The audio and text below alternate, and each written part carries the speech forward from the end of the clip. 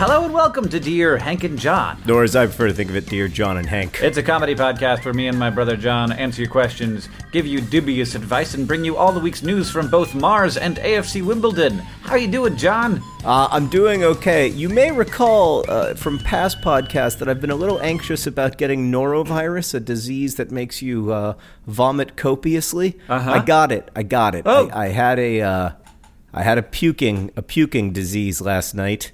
I woke up at 1:30 in the morning, and I thought something is terribly wrong, and then I vomited several times over the next 3 hours, and now I feel fine. Oh, good. Well, I'm glad you feel fine. It's funny, last year around Thanksgiving, we had norovirus together. I was just remembering that. It's an amazing thing how sometimes these things just come back seasonally. But it was a particularly mild attack of gastroenteritis, and I feel honestly kind of better than I did even a couple days ago. So I'm doing well. How are you? I'm good. I'm sitting in a very nice hotel room in Seattle, Washington, looking out at the Seattle cityscape of some sort. I'm right next to the Seattle Times offices. I'm here to interview Randall Munroe, the creator of XKCD, on stage about his new book, Thing Explainer, which I'm excited about doing at Town Hall here in Seattle.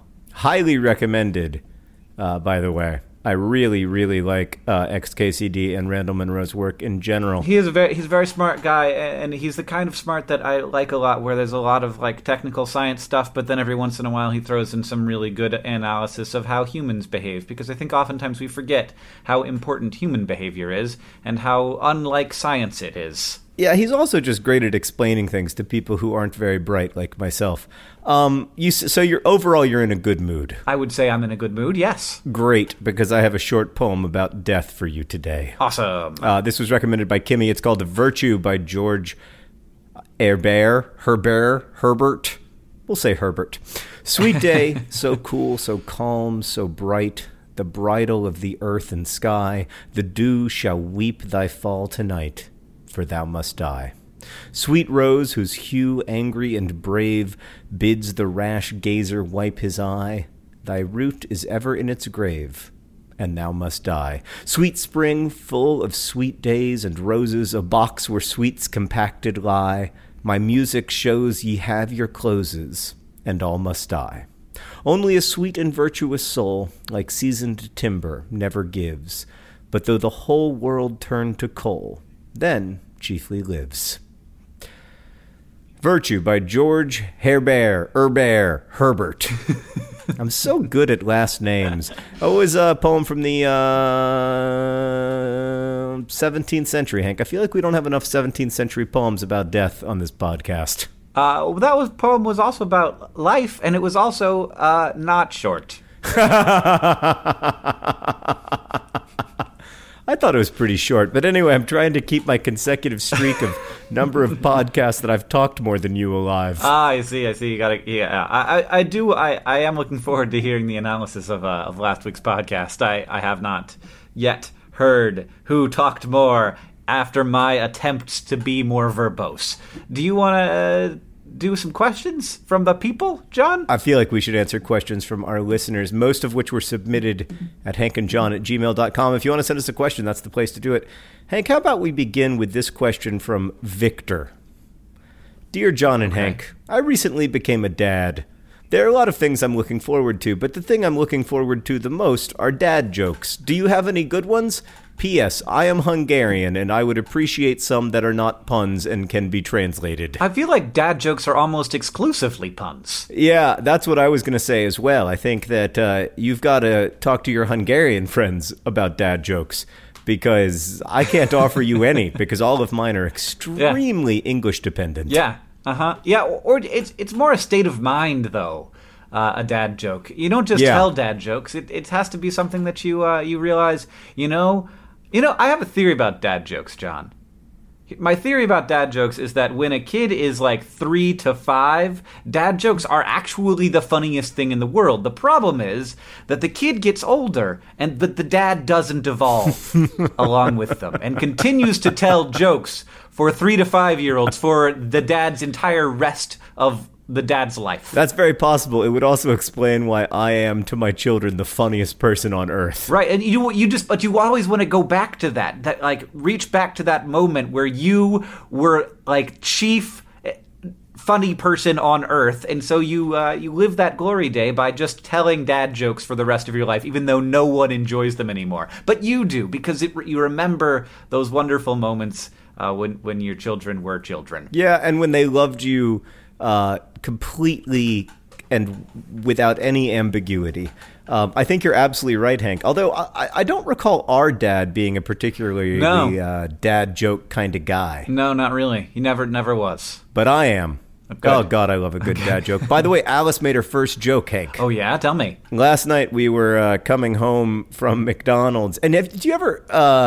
in our defense, it was very late. They had refused to eat at the place where we went out to with friends, so we had to get them something. I apologize to all the foodies out there. But anyway, we were leaving McDonald's. And have you ever had like one single onion ring in your Burger King fries? Yeah. Mm-hmm. And you know how exciting that is? Mm-hmm. So Alice was eating her French fries from her Happy Meal, and she said, "Oh, I got chicken nugget in my fries."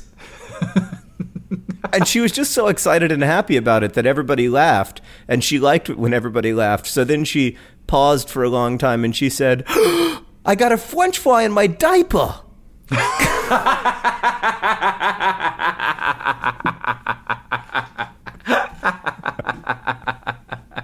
That's a good joke. That's great, Alice. That's a great joke. And Henry was just like, oh, man, she has figured it out. She's figured out the number one joke construction.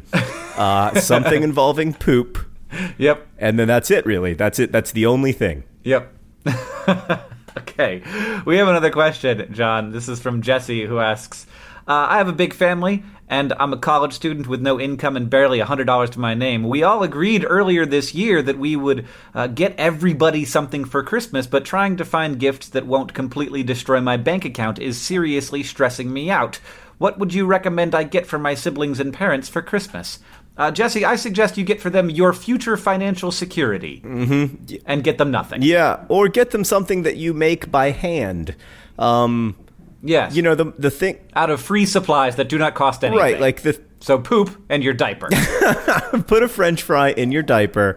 Everyone's going to love it. The gift that I gave my mom that meant the most to her was a shoebox full of reasons I loved her that I just, like, cut up, you know, into... like from a piece of paper, I just wrote them out and then cut them up, and she could just sort of like pick one out whenever I was infuriating her, and be reminded of the fact that I was by far the best son. Yes, that is, and that cost nothing. That is a very good gift. Probably better than anything I ever gave our mom. So things you make. If you are, I don't know, like it's a little bit, you know. Different people are motivated by different things, and some people really like to receive a gift that had some kind of thought into it and was also purchased. Now, like putting value on something that was acquired is troubling, and like hopefully your family doesn't do that too much. But I would also say that one of my favorite cheap gifts, if you are definitely going to spend some money, is to go to a used bookstore and buy some used books. Yeah, because they are inexpensive and wonderful. Yeah, I mean, obviously all used books are inexpensive and wonderful, but let me particularly recommend my used books.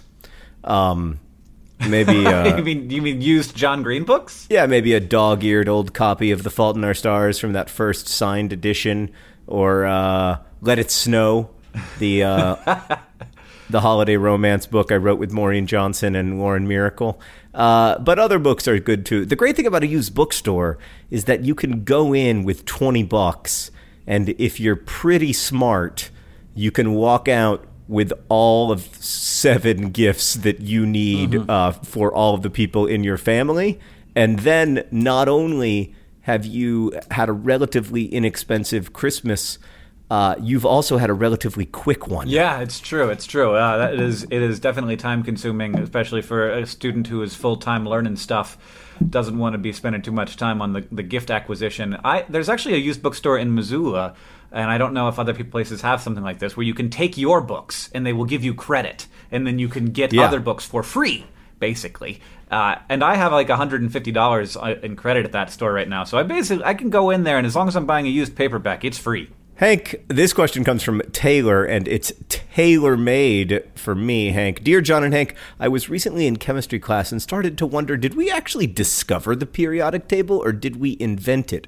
Are all discoveries in nature inventions to allow people to better understand the universe, or are the distinctions and methods of organization already in existence when we find them? That is a great question for me, Taylor. It is right in my wheelhouse, and here is how I shall answer it. Hank? I'm going to answer this question. It's going to be maybe a little bit esoteric because I was once an actual chemist. So the periodic table is an invention in that it is a way of expressing something that we discovered. So it is an invented way of expressing a discovery. And that discovery is that there are repeating characteristics of elements. So this was long before we understood that atoms even were and what atoms were made of, and anything about protons and neutrons and electrons. We, meaning Dmitry Mendeleev, noticed that certain elements behaved similarly and that they were separated from each other by repeating numbers of non-similar elements. So, like, there would be, like, in terms of, like, the increasing mass of those elements.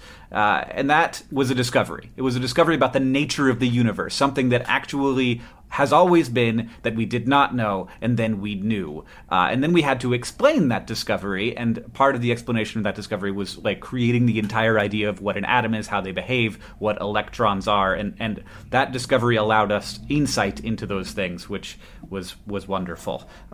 So we were finding something out about the nature of the universe. It was a discovery, but the way that it is displayed in classrooms, that is just a tool that we invented to help us understand that discovery and to display that discovery. And there are many alternate ways of displaying the periodic table of elements, or the periodicity of elements that are not the periodic tables. And you can find those by, like, go Google alternate periodic tables, and you can see a bunch of really cool ways that other people have come up with for displaying that periodicity. Do you want to know more than that, John? No, although I do feel that I have learned something from today's podcast, which is kind of rare. So, thanks. Well, but give me a chemistry question. I'm happy to oblige. I'm always amazed by the fact that you actually know a lot of chemistry, because you're so talented at pretending to know something when you sort of like 1/3 know it, you know?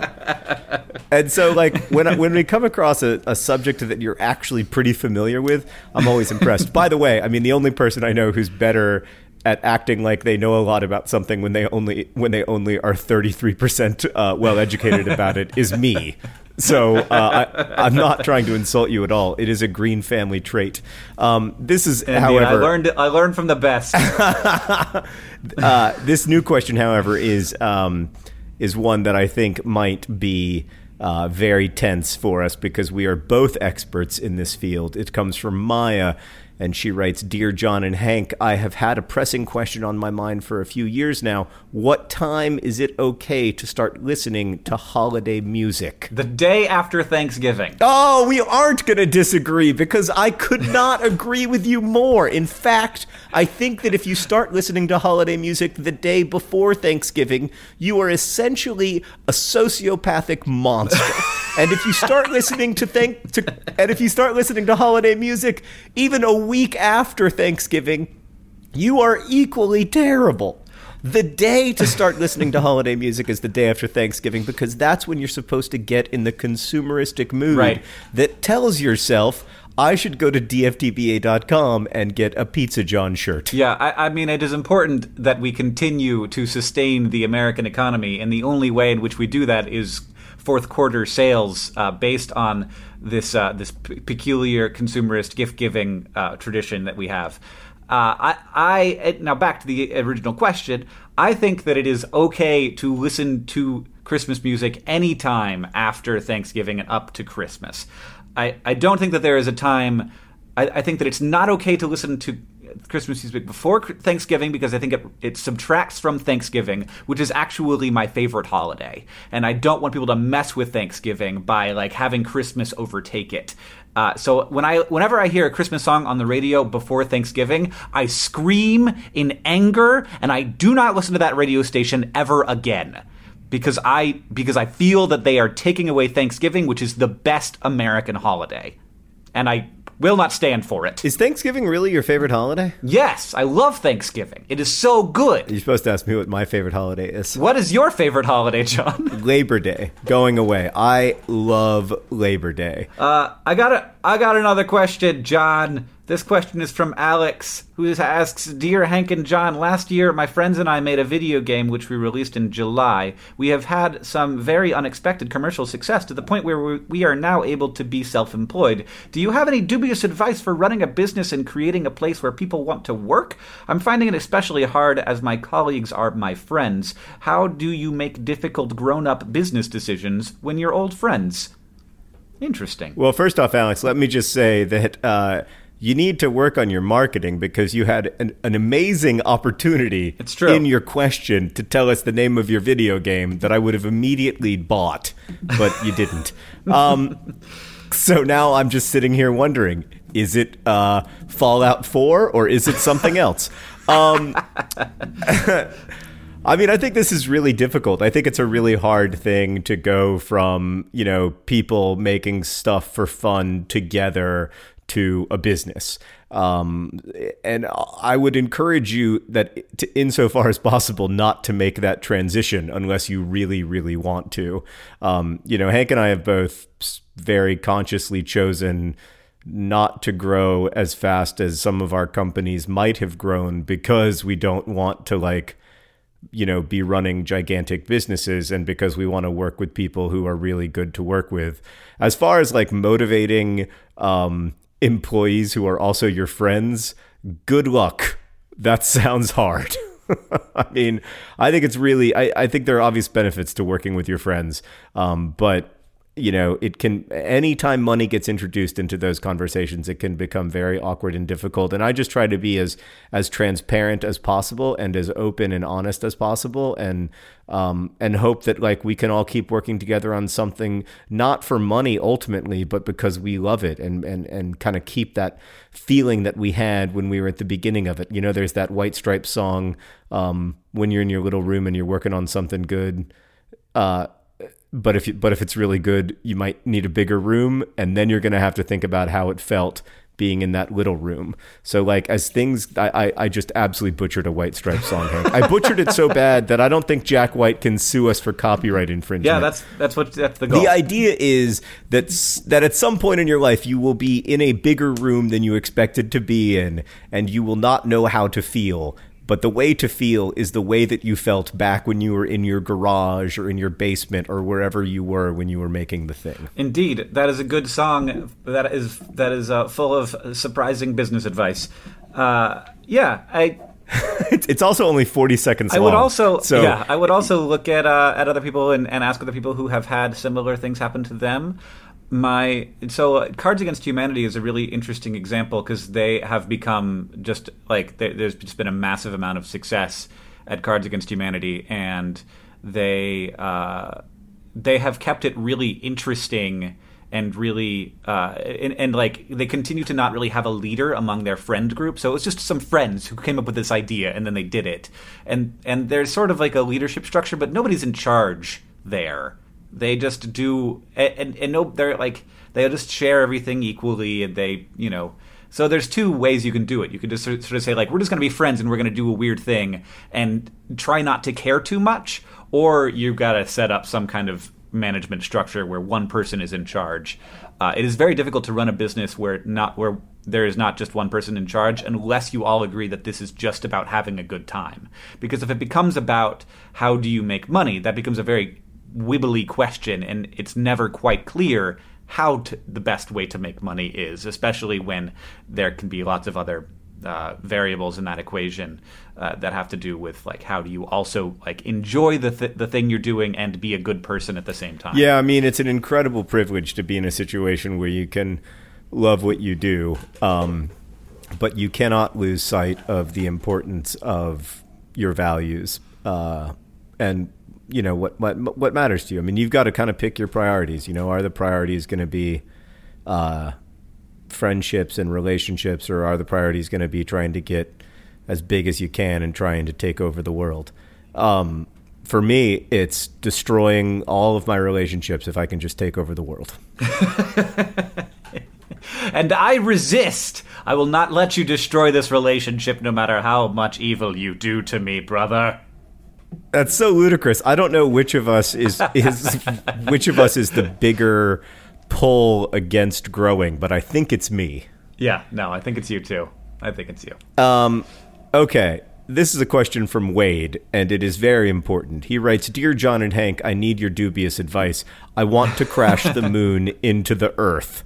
I know from my physics classes that the waves in the ocean are the result of moon's gravitational forces, so is it possible to put turbines in the ocean which would disrupt these waves in such a way that they would provide a gravitational force on the moon, slowing it down and eventually deorbiting it and resulting in the moon crashing into the Earth?" Wade, I'll tell you what I like about your question. I love a person of ambition.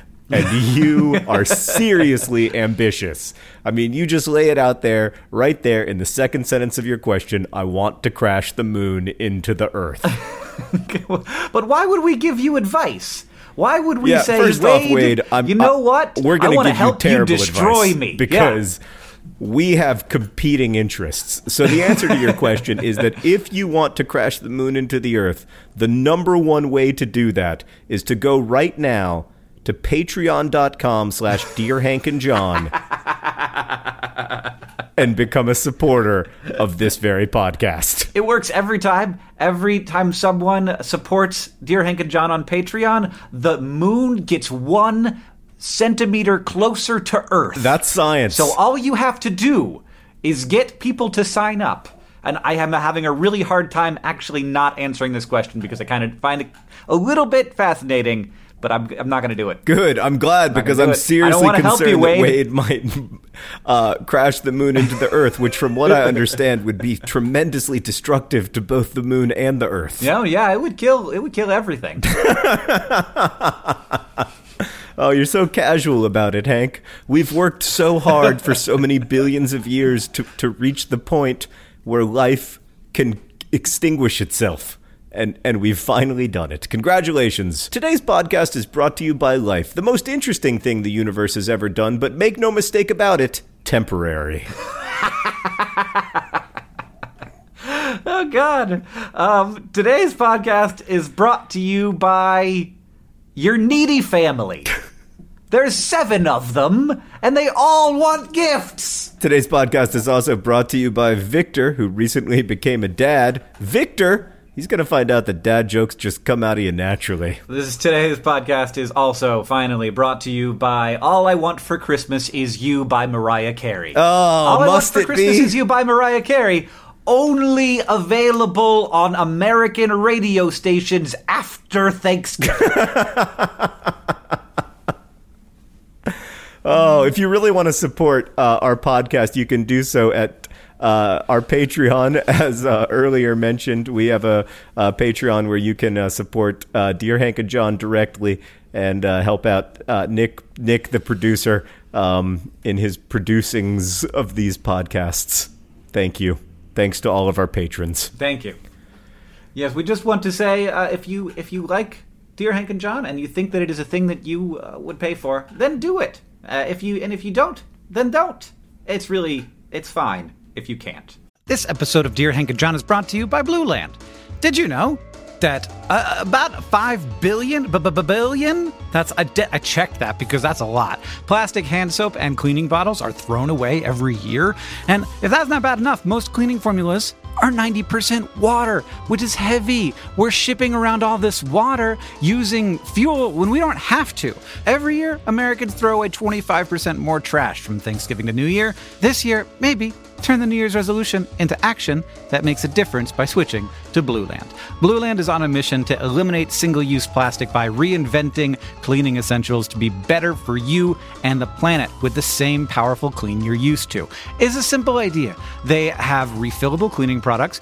They have a nice design. I have them in my home. It looks nice on your counter. You fill the reusable bottles with water, drop in the Blue Land tablets, wait for them to dissolve, and you never have to grab bulky, heavy cleaning supplies on your grocery run ever again. And refills, because they're small and you don't have to ship a bunch of water across the country, starts at just $2.25. You can even set up a subscription or buy in bulk for additional savings. From cleaning sprays to hand soap, toilet bowl cleaner, and laundry tablets, everybody, you know what I mean. All Blue Land products are made with clean ingredients that you can feel good about. Blue Land is trusted in over 1 million homes, including, mine. Blue Land has a special offer for listeners right now. You can get 15% off your first order by going to blueland.com/DearHank. You won't want to miss it. blueland.com/DearHank for 15% off. Again, blueland.com/DearHank to get 15% off.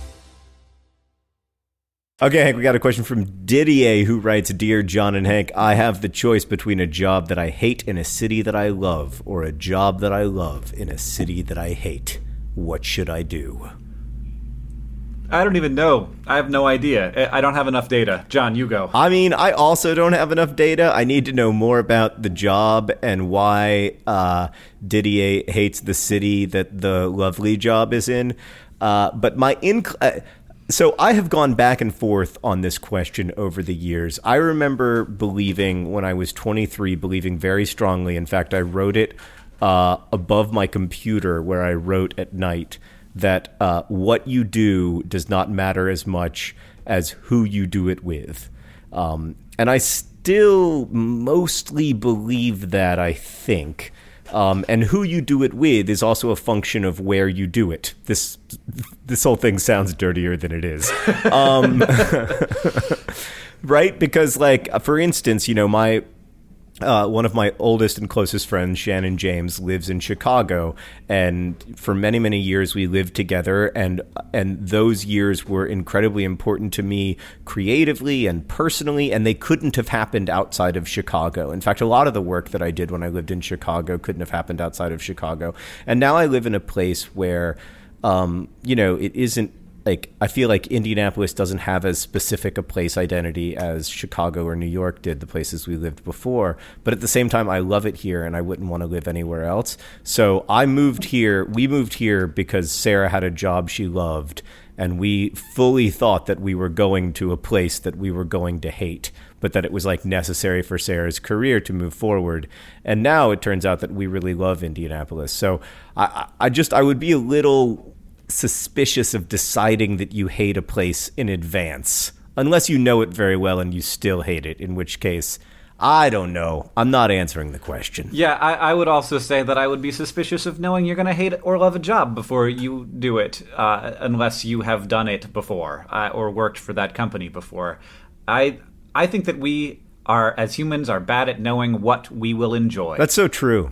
It's so hard to know in advance what's going to be good. Like, that's the thing that astonishes me about marriage, that so many marriages succeed in the sense that one person dies before the marriage is dissolved via divorce. I guess it's not really a success, but that's what passes for success when it comes to marriage. But it astonishes me that so many marriages don't end in divorce, because I don't know if you feel this way, Hank, but, like, I'm very happily married, but when I made all of those promises that I made on my wedding day, I had no idea what I was getting into. Indeed. In fact, let's have this be a question from Caitlin, who asks, Dear Hank and John, I've heard a lot, both on this podcast and elsewhere, that marriage is a lot of work. Can you explain more about what that means? How does the amount of work already involved in keeping a serious long-term cohabitating relationship healthy change once there are rings in the picture? How do I know if my partner and I are ready to take this step? Thanks, and I love the podcast. I look forward to it every week. Oh, thanks, Caitlin. Yeah, I mean, I don't know that it changes because of the rings exactly. I think that a long-term cohabitating relationship over decades probably also takes work. Yes. Yeah, I think that I don't think that the rings changes it. I think that the commitment changes it, and that the knowing that that you are going to be different people in different places and doing different things over the decades that will come, and yet you will have this thing be the thing that continues to be a steady thing in your life, even though you have both changed and are now not the same people that you once were. That is inevitable and fine and something to expect. But keeping that commitment strong and keeping that the love between you strong, and it is one of the great projects of a person's life is maintaining these relationships and having them remain fulfilling and rewarding. Yeah, I think a lot of what people mean when they talk about marriage or other long-term, lifelong relationships being work is that they require attention, and it's easy not to give them attention. Yes. Like it's easy to sort of feel like, okay, we're the co-CEOs of this family, and as such, soccer practice has to start now, and this check has to be written now, and you will do this and I will do that, and you lose track of the fact that you have this relationship that you have to nurture and pay sustained attention to. And so I think that's a lot of what people mean when they say that it's work, just that it requires effort and it requires attention. Mm-hmm. I agree with you, John. The only other thing I would say to you, Caitlin, just in an attempt to make sure that I talk more than Hank in this podcast, is that like your circumstances in life are definitely going to change, right? Like your life is going to be different in ways that you, by definition, cannot possibly imagine. So the commitment is more to saying you are the person that I think, so far as I can tell, I want to be on that journey with, even though all kinds of things could happen that would dramatically change both of us. I want to try to do this with you. And I think that's the decision, really. The decision is, that two lives do, in a sense, become one. Is that fair, Hank? That's fair. I think that was very well said, and full of words, which is the important thing for your records. We got another question. This question is from Brandon, who asks, "Dear Hank and John, Oxford Dictionary's word of the year for 2015 is actually a pictograph. It's an emoji, for those who don't know what a pictograph is. And this has created some mixed feelings inside of me. On the one hand, it's silly on the face of it because it's not really a word in the sense of the word, as it is not pronounceable and arguably isn't writable. But on the other hand, it does appear to be a meaningful way that people communicate in 2015 for better and for worse. And I don't want to be a prescriptivist grandpa yelling at kids to get their newfangled linguistics off my proverbial lawn. Are these both valid reactions? And if so, how can I reconcile them into a nuanced and fair point of view on the word, in quotation marks, of the year?" I think you just did it, Brandon. I think you just showed me your nuanced and fair point of view. You just did it. It happened. You're done. What do you think, John? Yeah, I mean, I recently read an emoji version of my novel, The Fault in Our Stars, and I found it to be astonishingly encyclopedic. I read the emoji version of The Fault in Our Stars, and I thought to myself, that pretty much covers it. Yeah.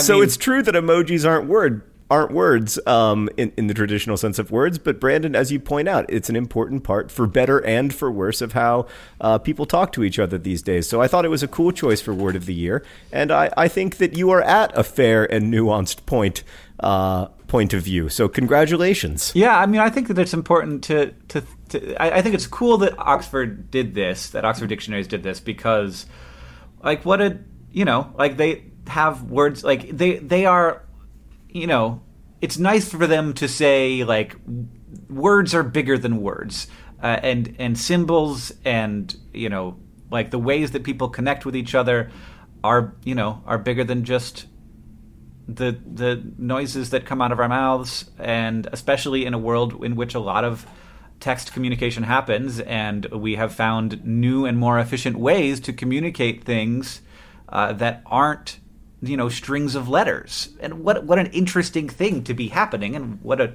smart thing for Oxford Dictionaries to recognize that. Hey, before we get to the news from Mars and AFC Wimbledon, I just have to say one thing, which is that the Project for Awesome, our annual charity event, is occurring this year on December 11th and 12th. Please be part of it with us. Please check out projectforawesome.com. There are amazing perks that you can get for donating to organizations like Save the Children and the UN's High Commission on Refugees.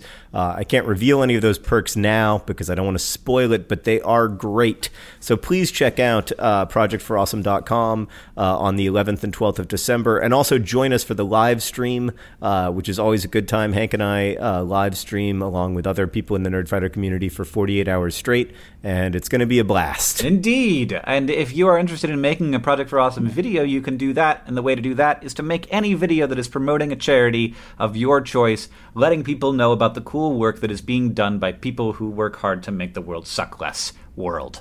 I just had to say the word world again, because apparently I have a problem. Yeah, I was going to say, do you just have to say world at the end of every sentence? World? And no, if world and if people vote for your charity at projectforawesome.com, that charity can receive lots and lots of money, like tens of thousands of dollars. So it's definitely worth making a Project for Awesome video, sharing it with your friends, and generally spreading the word about the Project for Awesome world.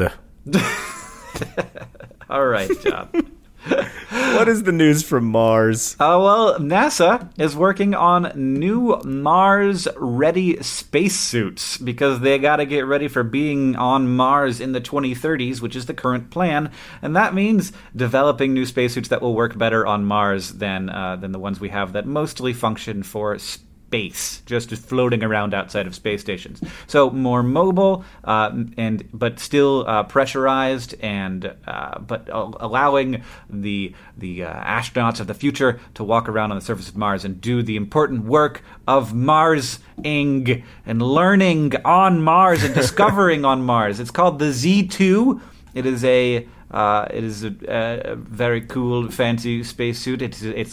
We've been used to seeing sort of like the Stay Puft Marshmallow Man kind of looking thing with the white. They're all white. This is sort of a gray and black, and it's got cool logos on it, and it looks freaking awesome. Super excited about it. They are going to be using 3D scans of astronauts' bodies to make sure that they fit perfectly, but they can also be used interchangeably in case something goes wrong. And I like it a lot. So it's the Z2, and you can check it out by Googling that.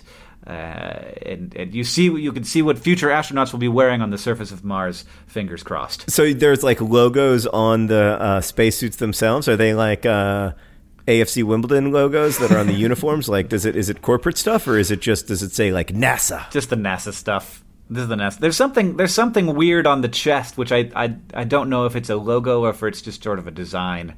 It does not look familiar. It looks like a logo, but it doesn't look familiar to me as far as what the logo is. Is there any way, do you think, that Dear Hank and John could potentially sponsor the Mars suits the way that we sponsor AFC Wimbledon? I don't know. If anybody works at NASA and wants to, talk to us about a sponsorship, we've got, thousands of dollars potentially, maybe hundreds that we could... Probably hundreds.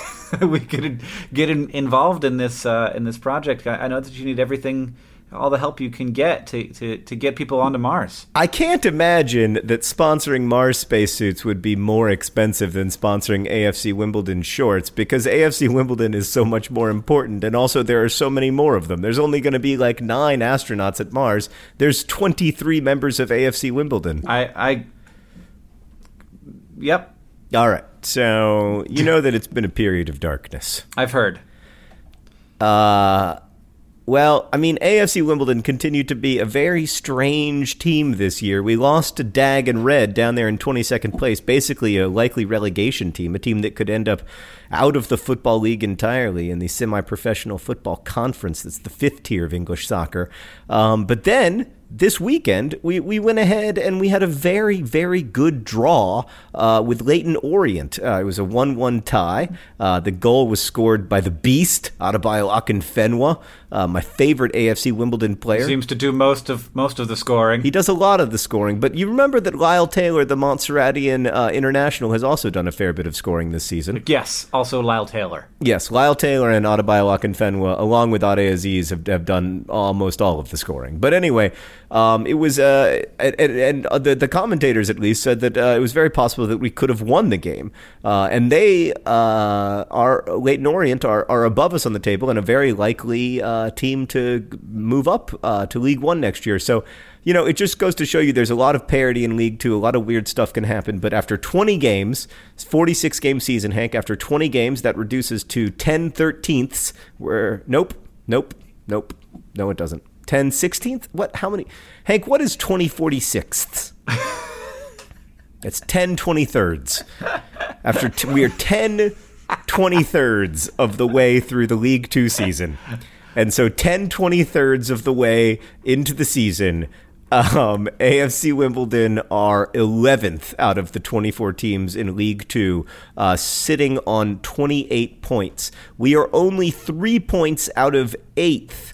But to get into the playoff spots, which is 3, 4, 5, and 6, we're currently 5 points away from the playoffs. So we're doing better than we were this time last season, but still not quite as good as I would like. I'm sorry, but also hopeful for the future of this sports team.